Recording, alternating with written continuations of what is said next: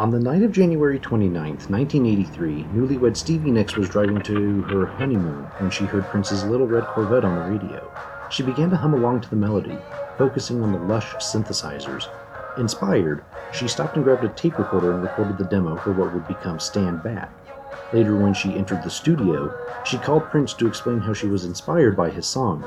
He then came to the studio that night and recorded the synths for her song.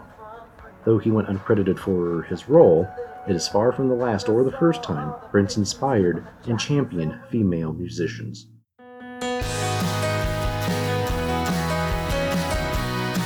Hello and welcome to Rock and Talk with Dak, your podcast for any and all things music. Each week we're talking about something in the world of music. Bands, albums, artwork, news, and reviews.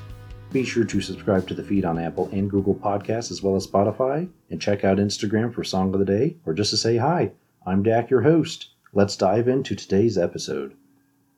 Technically, this episode should have been released last week to commemorate the 4-year passing of the Purple One, but quarantine has timing all off. However, it is fitting that this is episode 7, a number that followed him throughout his life. Speaking of his life, throughout his over 40-year career, Prince surrounded himself with the opposite sex.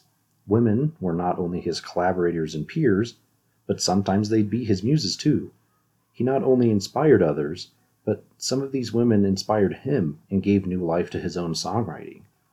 To celebrate this, what I consider to be a rare undertaking in the music world, even by today's standards, I'm going to go over a few of his frequent collaborators/muses, and some of the music he wrote or worked on with others. I'm not going to get much into the behind-the-scenes drama or romance. There's enough of that to make a whole other episode. So to start, we're talking about Prince's first project, Vanity 6, and its offshoot, Apollonia 6. Since the 70s, Prince had wanted to mentor a girl singer or a group, and after his initial solo success and rising stardom in the late 70s and early 80s, he set out to do just that. The first trio, Vanity 6, consisted of his then-girlfriend Suzanne Moonsey, Brenda Bennett, and the group's namesake, Vanity, a pseudonym for Denise Matthews. Prince gave the group songs he had written that were rather provocative, as many Prince songs were, and they had a string of minor hits, including one full album. The song He's So Dull was featured in the film National Lampoon's Vacation, while Nasty Girl was in Beverly Hills Cop. There were many disputes between Vanity and Prince himself, which led her to leaving the project in 1983, prior to when filming was actually taking place on Purple Rain, to which Vanity was slated to appear in. With Vanity gone, casting agents were frantic to find a replacement, but soon found model and actress Apollonia Kotero. She replaced both roles of Vanity, co-starring in the film alongside Prince, and as the lead singer of the trio, though Prince would later rename the group Apollonia 6. Vanity went on to record another 2 albums in the 80s, and Apollonia released one solo album in 1988. Prince's next, and probably one of his better-known protégés, joined during the recording sessions of Purple Rain. The queen of percussion, Sheila E., whom he met in 1978 after a concert, recorded vocals on some of the songs, including the B-side, Erotic City. During her time with the Prince Camp, she contributed vocals to many of his projects, released 3 solo albums, with her song Love Bizarre becoming her signature song, and was the drummer and musical director during his tours from 87 to 89. Since she left working with Prince in the late 80s, she's led a very successful solo career, working with the likes of Ringo Starr, Beyoncé, even composer Hans Zimmer on the soundtracks for Man of Steel and Batman v Superman, as well as many others. Wendy and Lisa were another set of musicians, consisting of Wendy Melvoin and Lisa Coleman, that first worked with Prince as members of his backing band, The Revolution, in the early 80s. After recording 3 albums, they felt that they weren't getting the recognition that they deserved, especially after Prince had invited non-musicians to start expanding The Revolution.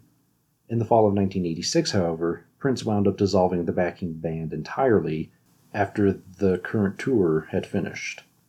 Wendy and Lisa released their first album the following year with a follow-up in 1989, both to little success. They instead shifted their focus on studio musicianship or writing work, with huge success, working with the likes of Pearl Jam, Madonna, OK Go, Grace Jones, Eric Clapton, and Gwen Stefani. They did wind up returning to work with Prince on his 2007 album Planet Earth. Towards the later part of Prince's career, he had one last project. The trio, Third Eye Girl, was his backing band from 2012 until his passing, though they remain a unit today. The band consists of American drummer Hannah Welton, Canadian guitarist Donna Grantis, and Danish bassist Ida Christine Nelson. Prince helped write and produce their first and to this date only studio album, Plectrum Electrum, which was released concurrently with his album Artificial Age. There are countless other proteges, including Sheena Easton, Bria Valente, believe it or not, Carmen Electra, saxophonist Candy Dulfer, and Janelle Monáe, where the two sung a duet called Giving 'Em What They Love on Janelle's second studio album. And this list doesn't even include Prince's writing credits to other female musicians. Most of his writing credits were either under a pseudonym or uncredited altogether, such as Stevie Nicks' Stand Back. You need only look to his posthumous release from last year called Originals. 10 of the 15 tracks were given to and recorded by female musicians or groups. One example, Prince had been keeping an eye on a then budding band called the Bangles. He was impressed with their lead singer Susanna Hoffs and wanted to meet her. The two met at a concert where the Bangles were opening for Cyndi Lauper. Impressed by her on and off stage presence, he later gifted the group Manic Monday, a hit that reached number 2 for the band. Another example includes this.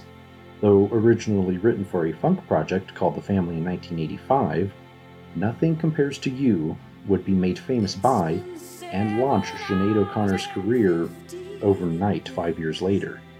The new arrangement even gave Prince a second wind on the song, and recorded his own version with Rosie Gaines in the early 90s. And here's a heartwarming story of a somewhat lost icon. Another artist Prince took under his wing was an already established vocalist in her own right, by the time he was even born. Mavis Staples, a blues and gospel singer, had a string of relative success with her family band, the Staples Singers, throughout the 60s and 70s. However, when she stepped out to record solo work, she found little success after 3 albums. In 1987, after a decade of not landing a single record deal, Prince and Mavis met. She was so flattered by Prince, she began writing letters to him, and the two forged a strong working relationship. She wound up recording and releasing 2 albums under his Paisley Park record label, with many Prince musicians making appearances on both, including Sheila E. on drums. Her 1993 release The Voice was called one of the best albums of the year by People magazine. This revitalization under Prince led Mavis to record another 9 albums, winning 11 awards since 2005, and has made appearances on albums by the Gorillaz and Hozier. Her roots are with her family's group, but there's no denying Prince ushered in a new wave of success for the singer. Before I close out this episode, here's a list of other women Prince collaborated with, whether by direct songwriting or producer work, that weren't mentioned. Just in case you needed more proof. Patrice Rushen, Chaka Khan, British actress Kirsten Scott Thomas, dancer Kat Glover, actress Kim Basinger, best known for her role as Vicky Vale on the film which Prince actually made a soundtrack for, Ingrid Chavez, his first wife and backup dancer Maite Garcia, TV star Martika, as well as many, many others. Prince never singled out female musicians to push an agenda or make some political statement. He did it simply because they were good at what they did, and of course they had the looks. The respect he showed his female collaborators speaks volumes. I think Donna Grantis summarizes it best. Quote, I appreciated how his bands throughout his career included both men and women. There were no boundaries or limits, and definitely no limits to what we could do based on our gender. Thank you for joining me this week on Rock and Talk with Dak. Be sure to subscribe to the show on Apple and Google Podcasts as well as Spotify so you never miss a beat. If you enjoyed today's episode, please leave a rating on iTunes, send feedback on Twitter, or simply spread the word and tell a friend. It all helps. As always, this presentation is made possible by listeners like you tuning in every week. Thank you for your support. And be sure to tune in next Monday.